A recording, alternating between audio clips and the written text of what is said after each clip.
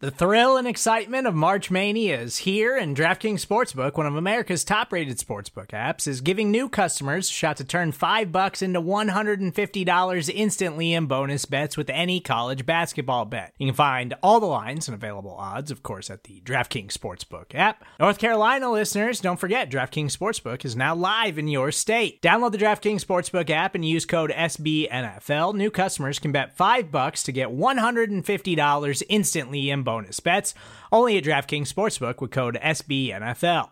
The crown is yours. Gambling problem? Call 1-800-GAMBLER, or in West Virginia, visit www.1800gambler.net. In New York, call 877-8-HOPE-NY or text HOPE-NY. In Connecticut, help is available for problem gambling. Call 888-789-7777 or visit ccpg.org. Please play responsibly on behalf of Boot Hill Casino and Resort. 21 plus, age varies by jurisdiction. Void in Ontario. Bonus bets expire 168 hours after issuance. See dkng.com/bball for eligibility, deposit restrictions, terms, and responsible gaming resources. What's up, everybody? Thanks for joining us today. My name's Kent Swanson. This is the AAP Laboratory. It's the Wednesday edition. We're kind of transitioning, from the draft, and now we're kind of just in open waters now. We've got a lot of time here during the summer, during the rest of spring to kind of just talk about a lot of different things. And there's not a lot of news going on, but we got some stuff worth talking about today.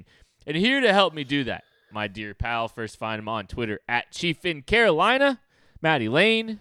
Hello, my friend. How are we doing today? Man, I'm doing good. My night went off the rails. Like, we all read that fantastic Sammy Watkins interview today, and I think we were all, feeling good about getting some new information about football. But then, just the only person that could derail that feeling, the Renaissance man himself, takes to Twitter, and he just whips out the gasoline tank and just pours it all over Twitter and just ignites it. With a stick and a stone. Okay, let's be real. He knows how to start a fire, and he just lights Twitter ablaze, talking trash to Waffles. Let me set this straight real quick. The Renaissance man is now known as Justin Reed. Waffles are known as Patrick Mahomes. We know how that story ends. I hate that I have to go third on this because only one of these places has an international establishment. The other one just has a regular old house. That should tell you what you need to know. And owns a country. And yeah, we are not bringing the food takes in here. I'm going to make some delicious food this weekend and post pictures so that y'all can get off my back about my food takes. Yeah, I know we've been physically distancing, but I might have to drive to Wichita this week. Am I supposed to let people know that you're from Wichita, Craig? Yeah, that's good. Is that good. a problem? Yeah, I don't know. No, that's cool. That's cool. Okay. Is it okay if I give out your address? It's like 769. Yeah. What's the what was the last four of those, that social again, by the way, buddy? There's a Niner in there. Are you talking on a walkie-talkie? Okay, here we go. Let's just move on. Let's just get going. Okay, over. Yeah, we've got a lot of things to cover, like the meaning of life and existence and the multi dimensions of this world, because Sammy Watkins had quite the interesting interview this week. He talked to Ty Dunn of Bleacher Report. He covered a lot of things. He covered a lot of some of the things he's experienced over the last couple of years, and that was interesting. But also, he had a lot of comments about the football side. And I would suggest you read the article if any of you are listening to this and you haven't. It's very interesting, very illuminating, and it's a very interesting behind the scenes look. So, here's just some lines and some quotes that I just kind of pulled from the article. And again, I would encourage you to read the full article. This is a statement by Dunn. He will not play third or fourth fiddle on this team anymore. Not that he said a peep about it to the team. Continuing on, he didn't like how the Chiefs left him out of so much of their marketing, either the fact that he wasn't on the marquee next to Patrick Mahomes, Tyreek Hill, and Travis Kelce. This is continuing on, moving on a little bit farther. He vows to tell the Chiefs where he stands. He won't take a pay cut. And this is before this interview happened before the renegotiation. He won't take a pay cut, and he needs his 100 targets, 1,000-plus yards, 12 touchdowns this season. Because just like he did before that AFC title game, before the Super Bowl, Watkins knows what's coming next for him. 8 more seasons, 2 more Super Bowls, 1 gold jacket. Book it. Final line. This is a quote from him. I'm praying and hope they do right by me if I go back, he says. If they don't, it's going to be World War III. Seriously. Because I feel I've been doing everything in my power to stay positive, to continue to uplift everybody on the team, to put myself last, to literally always put myself last. There was just some interesting quotes from the Bleacher Report article, and yeah, I'm pulling out a few here and there. I do encourage you again to strongly read, or I encourage you strongly to read the full article. Craig, what's your take on these comments? I mean, I think that should tell you exactly where Sammy Watkins was in his mindset. You know, maybe in February, right after the Super Bowl. That's about when those comments were made. He felt like he was a little bit disrespected, that the Chiefs were maybe talking about moving on from him, that fans were talking about moving on from him. He felt he was an integral part of the Chiefs Super Bowl run because he was. Now, at this point, saying, you know, I'm not going to put myself last again. I need to be force-fed the ball. That reminds you a little bit. I think they even refer to it in the article as, quote-unquote, bad Sammy. You know, back in Buffalo when he was claiming he needed 10 targets a game, he needed to be force-fed the ball and all of that stuff.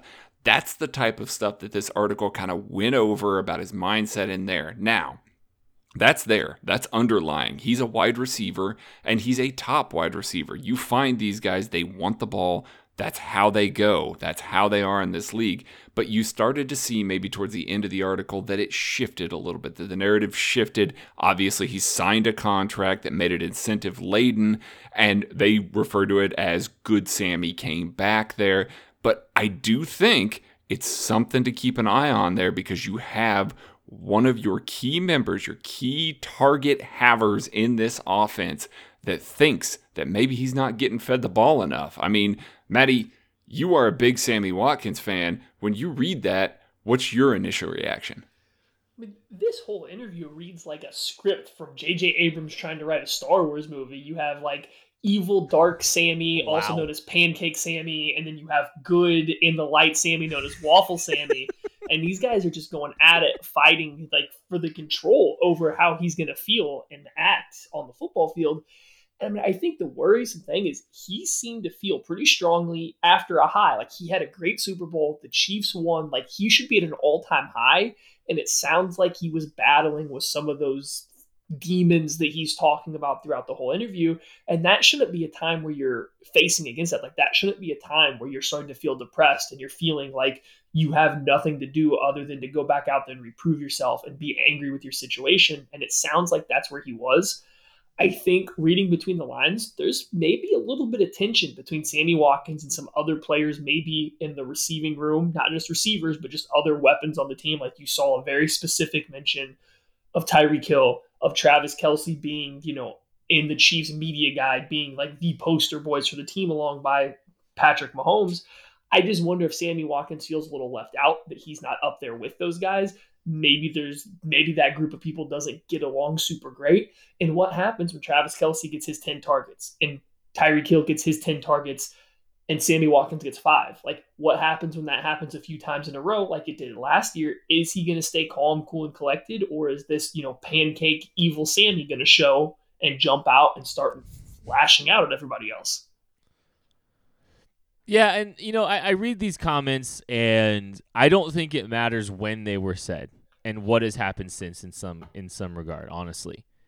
And the reason I say that is I think because that sentiment is in there somewhere in Sammy Watkins, and that could rear its ugly head some point in the season. And who's to say it hasn't reared its ugly head in spurts at some points, you know, here in the last few years. One of the things, you know, Sammy Watkins in this article he talks about is how he was telling people they were going to lose a game. He knew that they were going to lose. He willed kind of it. Talked about almost. He willed it to lose. It's almost like he wanted it to happen. I'm telling you, have to read this article. There's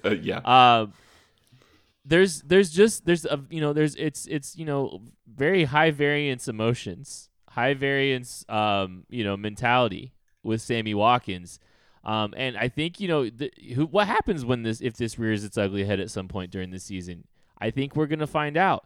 But one thing, I don't know how concerned I am about it entirely, because here's the thing.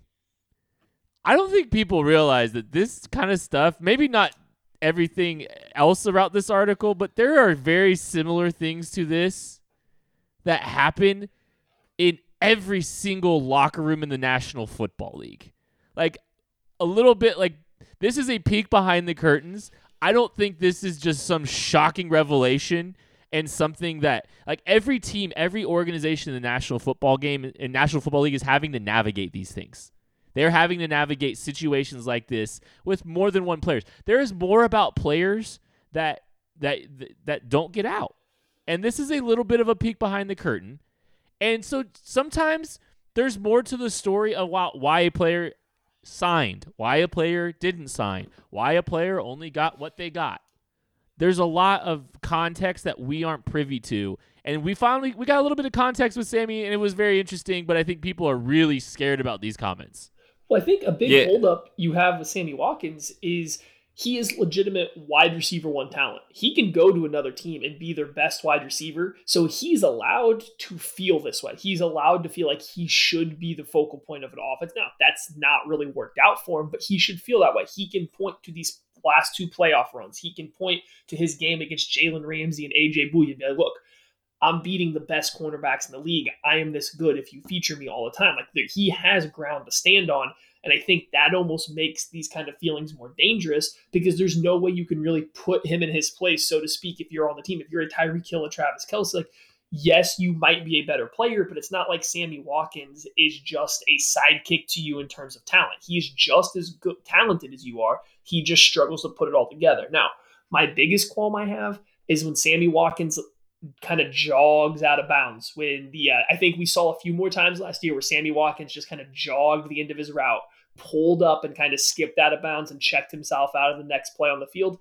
Things like that start to pop up a little bit more in my mind now. How many times I saw Mahomes whip a last-second pass to him on the sideline that Sammy Watkins wasn't ready for. Things like that just start to poke up a little bit more to me now, and just wonder how dedicated was he on that particular play that he wasn't read one or read two. It's things to think about now. Yeah, that's for sure. And it brings a lot of the dynamic on the team to light. And like Kent said, these guys are always... You guys think that Allen Robinson is happy right now? You think that he's a model teammate right now with his target share and the quality of target that he's getting in Chicago? No, he's not. And he's not necessarily a guy that's, a hugely outspoken dude, but that he's blowing up stuff like that. Now, the thing that we haven't talked about here about this Sammy interview, we have been calling Sammy Watkins the Lizard King for 2 years now because he called himself a solar-powered reptilian being, and everybody kind of took it up there and went, yeah, Sammy's a weird dude. I don't think any of you understood how weird Sammy Watkins is. And it's weird is obviously, just an opinion here. It's not that big of a deal that Sammy Watkins thinks the things that he thinks, but my man has some non-traditional beliefs for sure. And he dragged Felton Davis into this thing. No, he teleported him there. He teleported Felton Davis. Teleported him there. Strong believer in teleportation. Sammy Watkins believes that his spirit leaves his body and goes into other players to make plays on the team. Like, this is... He thought his spirit scored a touchdown when it wasn't him. Yeah, because... He thought I'm telling you, you've got to read the article. You have to read the article. Sammy Watkins, listen... This man, I think that this is why Sammy Watkins enjoys being in Kansas City. Nobody's going to bother him about this. Andy Reid's not bothering him about it. He talked about it. He talked about how Andy Reid calls him Starship 14. Like, Andy Reid's part of the bit. Like, he's in on it. He's fully on board with the weirdness of Sammy Watkins, with his beliefs and the things that he believes.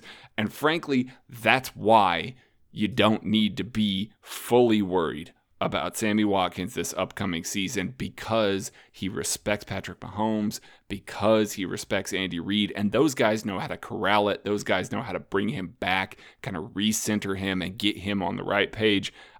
I'm just going to be paying, like Maddie said there, a little bit more attention to some of the body language throughout the year this year. No doubt. And Maddie, the same kind of thing has crept up to me too. I was, and like he dropped off and just disappeared for portions of the season this year. And that's been something that's happened. And I think there's a correlation to probably some attitude and some motivation and all that kind of stuff. But that's the case for a lot of players. That's why it's like, that's what I was saying. Like, what Andy Reid does is hard. Like, being a head coach is not just sitting there with the pat plays and the index cards and dialing up all kinds of sick stuff and all that stuff. You are literally managing the morale, the attitudes of 60 players. And some players you have to manage a little bit more, because some players you're paying $16 million a year to. I mean, he doesn't have to manage. If Felton Davis didn't play last year or didn't practice last year, but if Felton Davis isn't doing his job, then they can cut him. Sammy Watkins, no, they got to manage and navigate that. Why would you cut a guy that can teleport, though? Because, I mean, clearly that seems like an advantage for your offense. What I'm looking for is if they can find a way to utilize that within the scheme, that would be massive. The teleportation scheme? Like, yes. Now, if they can find a way, shift to Star Trek right. Maybe that's why he had so much trouble anyways, with the spin on the goal line, because he was trying really hard not to teleport. He had to actually spin and not just phase. Yeah, I get it. That makes sense. Yeah, because part of it, it makes complete sense. Actually, maybe never mind. I'm not putting a tinfoil hat on. But one of the things also you need to think about with all this, I think the fact that he's back, the fact that he restructured a deal despite those frustrations, says something about him too.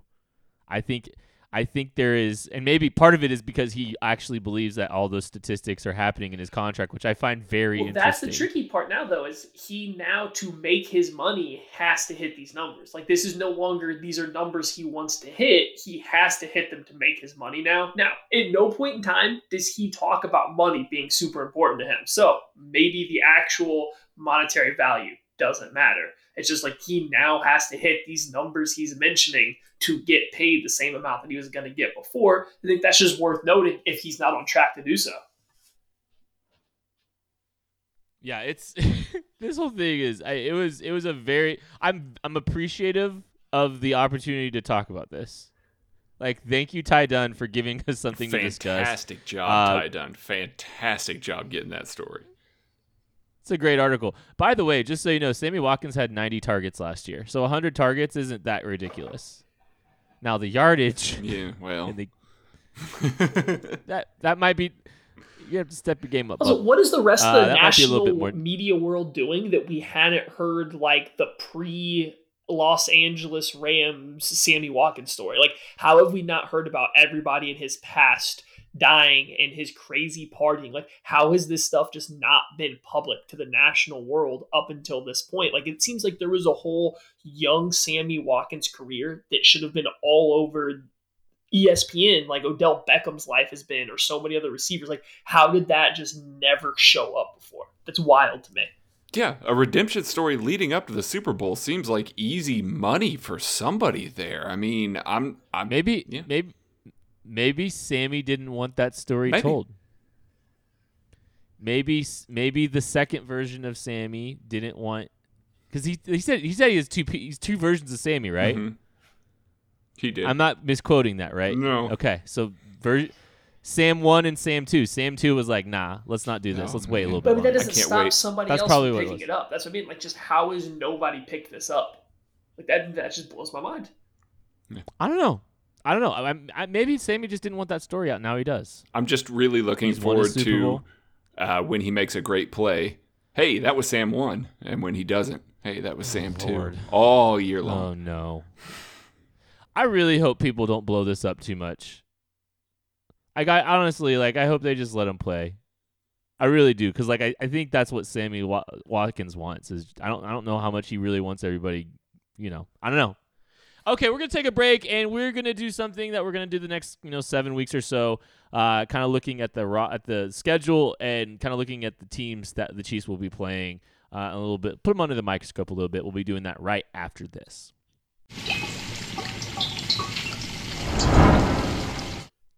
Okay, we are introducing a new segment. We're going to be doing it on Wednesdays. We're going to look at a couple teams. We're going to go through the entire schedule, and we're going to just kind of put each team under the microscope a little bit. It's nothing super in-depth, but just kind of give you an idea of some of the things that we noticed about this football team and their offseason, all that stuff.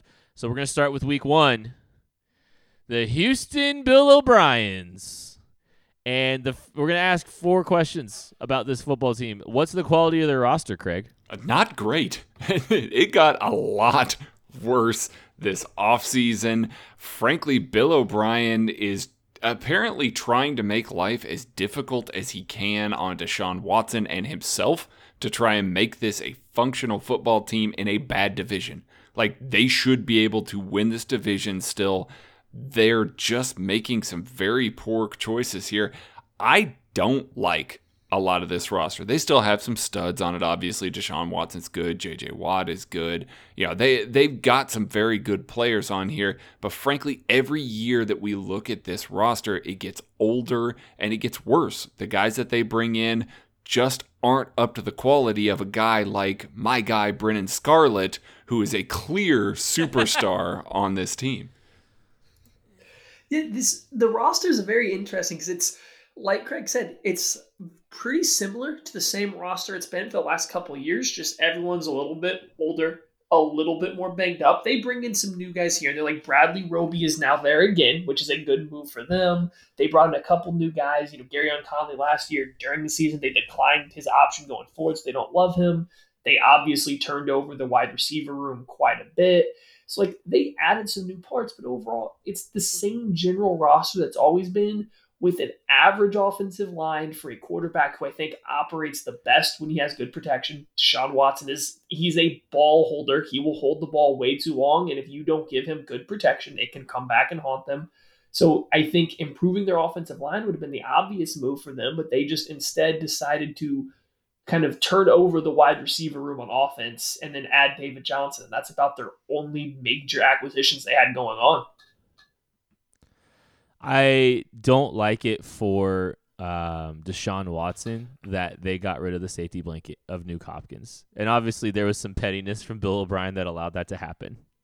But I find that very interesting, and I think that's really going to be hard to replace because they didn't replace him directly, and I don't think they're playing to Deshaun Watson's strengths with the receivers they have, but we'll see. Okay, quality of the staff. The coaching staff for the Houston Texans, Maddie. Okay, so Bill O'Brien as an offensive mind, I don't hate. I don't think he's great, but I think he can do some decent stuff as an offensive mind. So him just singularly as a head coach is mediocre because he makes some bad decisions, some game management decisions. But as an offensive mind, he can get the offense humming a little bit. He can do some nice things. The problem is Bill O'Brien has control over everything else, and he's really bad at the everything else aspect of football. And so, I don't like Tim Kelly or Anthony Weaver to stand up to him, to hold their own, to be guys that can really set the offense with Kelly or the defense with Weaver up for success without strong leadership, which just simply isn't coming from Bill O'Brien. Yeah, Romeo Crennel's still there as an associate head coach. They still have a lot of two-gapping schemes. That defense has kind of gone the way of the dodo a little bit. It worked in the early 2000s, especially with Bill O'Brien there, and there are still elements that work for other teams, but it just is a little bit slow. It's not as dynamic as you see some of these other more exotic defensives look. You don't see Patrick Mahomes and the Chiefs offense really getting frustrated for an entire game, let alone an entire, like half. You saw that in the playoff game there, that they figured it out. They were able to dial it up. They basically had it from the get-go just with some drops, and they were able to kind of punish it. I don't like that they didn't really add a whole lot on the coaching staff for this team here. They just kind of decided to run it back with this group, didn't really try and add a bunch of pieces. I don't think that with the player additions and the lack of coaching additions that they're going to be that much better. They don't really have a leg up here in any way. Yeah, I kind of echo Maddie's sentiment. I don't hate Bill O'Brien, the play caller, honestly. Like, his opening script against the Chiefs was pretty good in the playoff game. I think the thing is he's too close to everything, and I think some of those guys that have a little bit too much power with some of their personnel moves, like Shanahan, like a McVay. I think Bill O'Brien kind of falls in that. Like they're a little bit too close to everything, and they from a talent evaluation perspective, I think they just miss the mark a lot of times. There's not as much projection in some of the guys that they wind up taking and all that stuff, specifically for their offense. So, Bill O'Brien's good enough to get your team to the playoffs, and that's about it. Okay, new addition for the Houston Texans, Craig. Give me a new addition that you like. I actually like John Reed, my guy that they got in the 4th round there. I think he's got a chance to actually come in and compete for a cornerback spot. They have a lot of guys. They have Gary and Conley, they have Bradley Roby, and they have Vernon Hargreaves. Now, all of those guys basically are not long-term solutions there. I think Reed could be one of those guys that steps in and some of their dime packages, some of their nickel packages, and offers a little bit to that team. I think that they're going to get a decent amount out of a 4th round pick there, and I think he can help be a little bit of a tone changer on that defense, add a little bit of edge, add a little bit of intelligence to that secondary. I'm really looking forward to see if they can use him a little bit more, because I really loved him in the draft process. For me, it's Eddie Vanderdoes, who is still a young player. I think he would still be on his rookie deal technically, but he was cut. He was out of UCLA. He's a defensive tackle. He's now taking over DJ Reader's role as the nose tackle. And I know Craig talked about it earlier with their 2-gapping system still being there. I wonder if it's going by the wayside, though. Eddie Vanderdoes is not a 2-gapper, nor is second round draft pick of Ross Blacklock. I don't even remember where they took him. I think it was the second round because they traded their first second round. Yes. Continuing on. But neither one of those guys are 2-gapping players. They're penetrating gap shooters. Like, who's going to play the nose tackle role when you're trying to 2-gap for this team right now? Because nobody on the roster set up to do it. Are they going to have a defensive scheme change to fit these new bodies? Are they going to ask one of these guys to do it? J.J. Watt's probably the best at it, and you're not going to waste him by putting him at defensive tackle or a nose tackle spot. So I'm interested to see how they go about changing their scheme to fit some of these new guys, because I think DJ Reader was a lot more important to them. I just don't think Blacklock or Vanderdoes can replicate that. For me, it's Jonathan Greenard.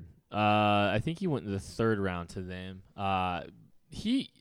He's gonna probably, I'm assuming, play as a stand-up, as an outside linebacker in their scheme. He didn't test great, but he looks a lot better as a mover on the film than he does as an athletic tester.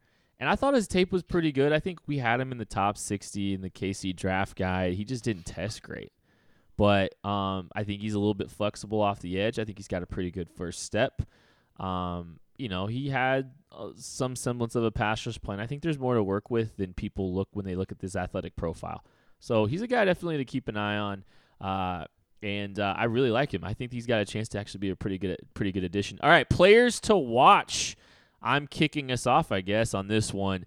I am going to go with David Johnson, the running back out of that was with the Arizona Cardinals. Cardinals was part of the DeAndre Hopkins trade. Watching him last year was sad in a lot of respects, because most of the time he didn't look like the same guy that we saw a few years ago. But I still think there's a lot to be interested in with him, because I think his ability as a pass catcher, if he can reclaim some of that, if he can reclaim some of the athleticism, he's still. I still think there's a lot. There's a potential for him to have a good football left in him. I think he's, especially as a pass catcher out of the backfield. I think he's just a unique player when he's fully healthy. So let's see if he can continue to make that comeback. Yeah, my player to watch is clearly the best player on their team, and if he didn't have a shoulder injury last year, he would have been No, it's not Justin Reed. I'm not going to talk about Justin Reed. My player to watch is Titus Howard. Titus Howard was their first-round pick last year. Like Maddie said, we know Deshaun Watson loves to hold the ball a little bit longer. He needs time for some of these things to develop downfield, and especially with a wide receiver crew that may not have the ability to get open or, haul something in if they are covered in the way that DeAndre Hopkins could. I think that he needs more time there. Titus Howard got injured last year, didn't get the reps that he needed. If he comes out and he looks good, between Tunsil and Howard, they might have a really good offensive line, especially on the bookends there. They can get some stuff out of the interior of their offensive line as well. If they can protect Deshaun Watson, then I think that maybe they can have a more functional offense than we're predicting them to at this point. Man, I feel like you guys really backed me into a corner here because we've made it all the way through this Texans roster and we haven't talked about Eric Murray yet. So I feel like I have to talk about that. He is their starting, paid, very handsomely strong safety, which is going to be the guy probably covering Travis Kelce a lot when the Chiefs play them. So that's a matchup to watch, clearly. But I think the player to watch me is just their entire wide receiver group. I agree that losing Duke Hopkins is a terrible idea, but when you add Randall Cobb and Brandon Cooks to Will Fuller, Kenny Stills, when these guys are healthy, that's a fair amount of speed. It's an interesting wide receiver group that I just think could pose a specific kind of problems. If you're a team that gets beat deep vertically, if you're a secondary that struggles with speed, this is a wide receiver group that really could take advantage of you just with the amount of fast guys they have and they can put on the field at once. I don't think they're particularly overall super talented. I just think they pose a very specific threat to teams that struggle to defend the deep ball. All right, let's move on to week 2, and let's talk about the Los Angeles Chargers. I believe the Chiefs are the first team to play at SoFi Stadium against the Los Angeles Chargers. Lower bowl tickets are like $120 if you really want to do that. But let's talk about the quality of the roster, Craig. Yeah, for the 10th year in a row, the Los Angeles Chargers have won the offseason, you guys. Absolutely won it. On paper, they've got the best roster in the NFL. They are going to be ridiculously hard to stop. They've got a lot of talent, guys. We know this. We've seen it twice a year, every year for the past several years here. They added Kenneth Murray. He's going to probably play Mike for them. He's going to look good. They got Justin Herbert as well. I like a lot of the moves that they made this year, and they retained a lot of their dynamic players, and then they didn't pay Melvin Gordon. Going to give Austin Eckler the rock a little bit more. I love that move, coupled with Josh Kelly as well. There's just a lot of really good players on this roster. This is one of the better rosters in the NFL. Yes, I know it's easy to clown on them because everybody anoints them at this point of the year, but it really does look really good. For me, I'm actually a little bit more hesitant than Craig is on this. I see some pretty glaring holes, just at wide receiver after the first two. The Chargers have gone for a team with all these, good arsenal of depth players at wide receiver, and now it's just a bunch of young guys fighting for a wide receiver 3 because they have nobody else. Their offensive line maybe is a little improved, but they're still going to start Dan Feeney, Mike Pouncey, and maybe Sam Tevy or Trey Pipkins. That does not instill confidence in me. I think Austin Eckler's riding a hot streak right now, but what is going to happen is teams get a little bit more film on him. It's no longer Phillip Rivers Chargers. Is he still going to be the same caliber of running back? I can't really poke holes in the defense the way I am the offense. The defense does look pretty good. I do think Kenneth Murray is going to struggle for them a little bit. I think he is going to be put into some situations that it's going to be very difficult for him to excel. But his athleticism, along with the rest of these guys on this team, is just going to look good. So I guess the offensive side of their roster just does not scare me whatsoever. And while the defense is good, I just don't think there's enough firepower on offense all the way through to keep up with the top teams in the AFC. Yeah, you might be seeing a Sam Tevy start at left tackle. There's no obvious answer whatsoever at the tackle position. And I mean, is Trey Pipkins going to play out there? Left tackle? Man, I loved it when both of those guys played last year, for what it's worth. I mean, yeah. I mean, like, things did not end greatly well. Like, enjoyed I don't Dan think this Feeney is a great. every year in the NFL too. Yeah, I mean, he's been kind of a disappointment. Is Forrest Lamp going to be healthy for the first time ever? Like, there's a lot of questions at key positions on the offensive side of the football. Their back seven, you could argue, is the best back seven in the National Football League. Really, specifically the corners and the safeties. I mean, that they're secondary if you want to just limit to that, but like they basically play a lot of safeties. You know, they typically play a lot of safeties anyway. So, but I think there's some serious questions on the offensive side of the football. But they do. I mean, I do think they have some they've got a lot on defense that you like. Quality of the staff, Maddie. I think Gus Bradley has been like the only Seattle defensive coach that has come out and like shown growth in his ability to coach a defense. Like you've seen him change it up, especially when you're playing the Chiefs. He does not run out the same basic cover three that all the other Seattle coaches do. Pour one out for Chris Richard in Dallas and whatever he's got going on down there. Like Gus Bradley does a really good job. He's got a talented defense, but he really does make it work, and I like that. Anthony Lynn to me is still up in the air. I like some of the leadership he shows. Like I think he is a strong leader. I just don't know about his ability as an X's and O's or a play caller of any kind, or what he adds to an offense or defense, which is fine. You can survive in the NFL as a head coach that way. So I think you get good leadership, a good defensive coach. Like I think it's a solid staff, just not a great one that elevates them above anybody else. Conversely, I really like Anthony Lynn, and I like what he does. I think Phillip Rivers shot this offense in the foot for the past several years. I really do. The reads were there. The players were open. Phillip Rivers threw way too many interceptions against the Chiefs. Way, way, way too many interceptions. Now, that's not saying that Tyrod Taylor and Justin Herbert are just going to come out and light it up there or any reason, but I do think that if they have somebody that's maybe a little more structured, maybe isn't trying to, throw into the same sort of coverages, maybe a little more timid, maybe even than Phillip Rivers was, you may see the offense look a little better, at least maybe a little more consistent with the turnovers and everything like that. I'm interested to see what Anthony Lynn looks like this season. I know he's constantly on the chopping block because this roster underperforms a lot, but now that he's not with Phillip Rivers anymore, I think that this is one of the more intriguing head coaching jobs that's left in the NFL here.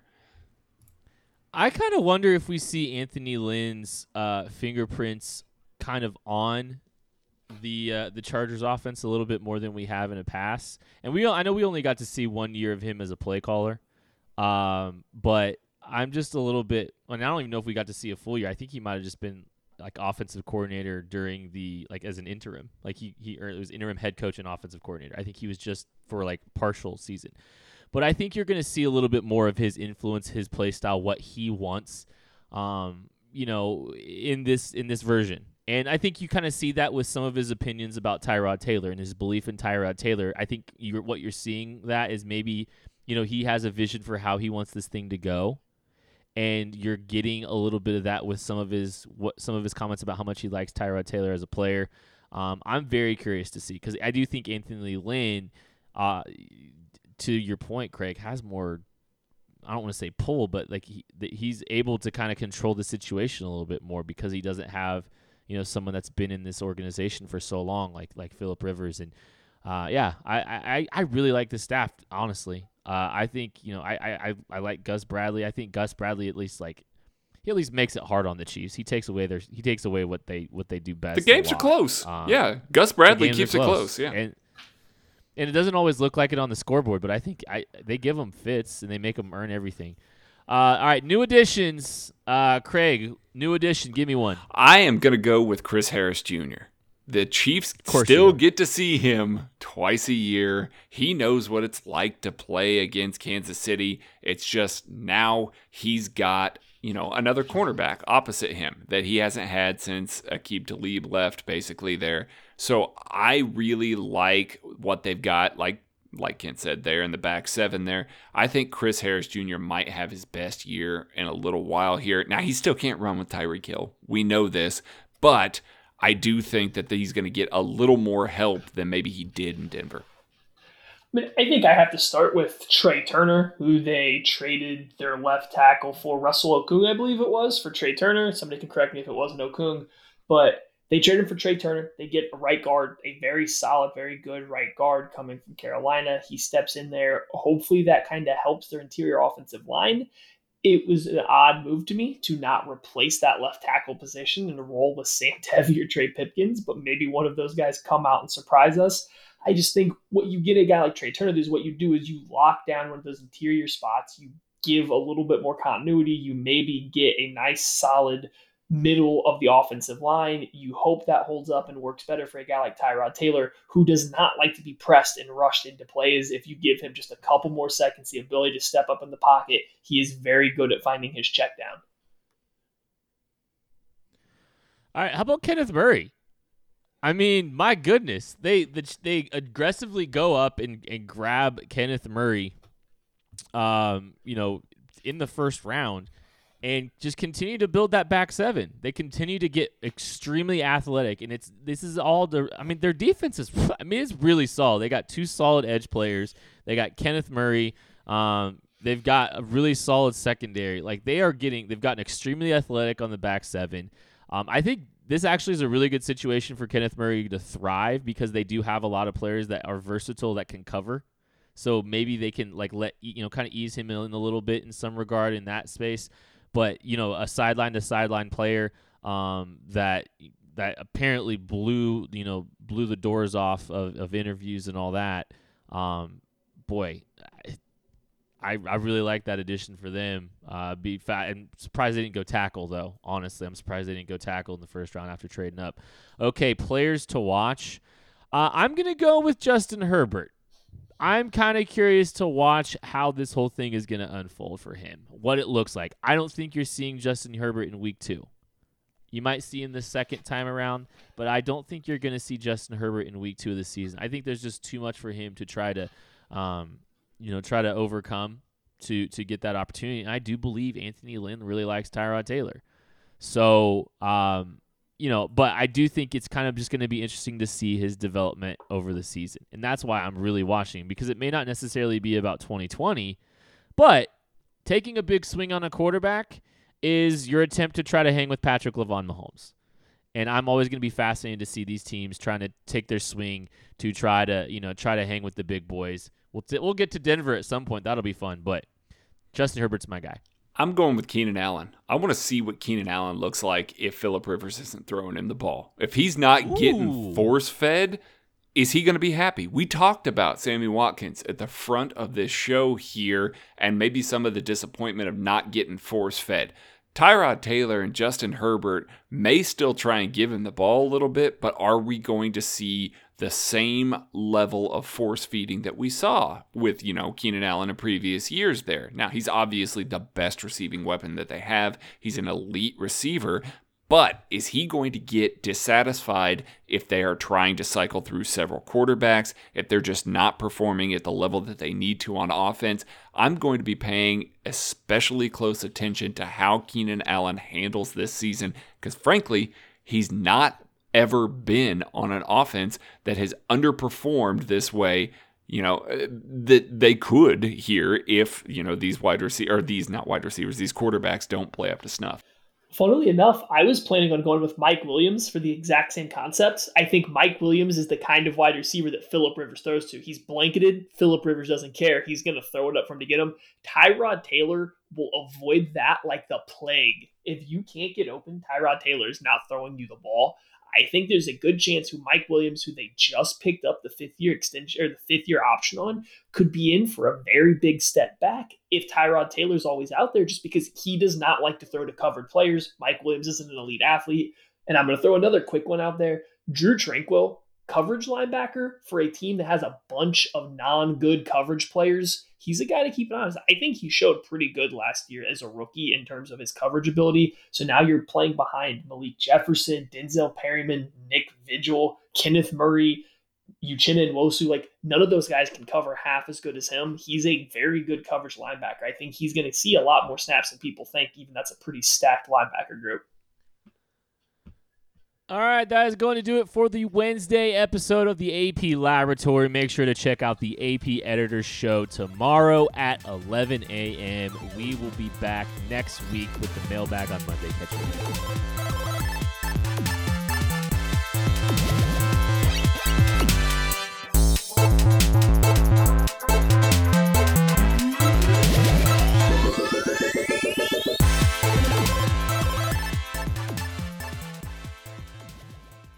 Pancakes?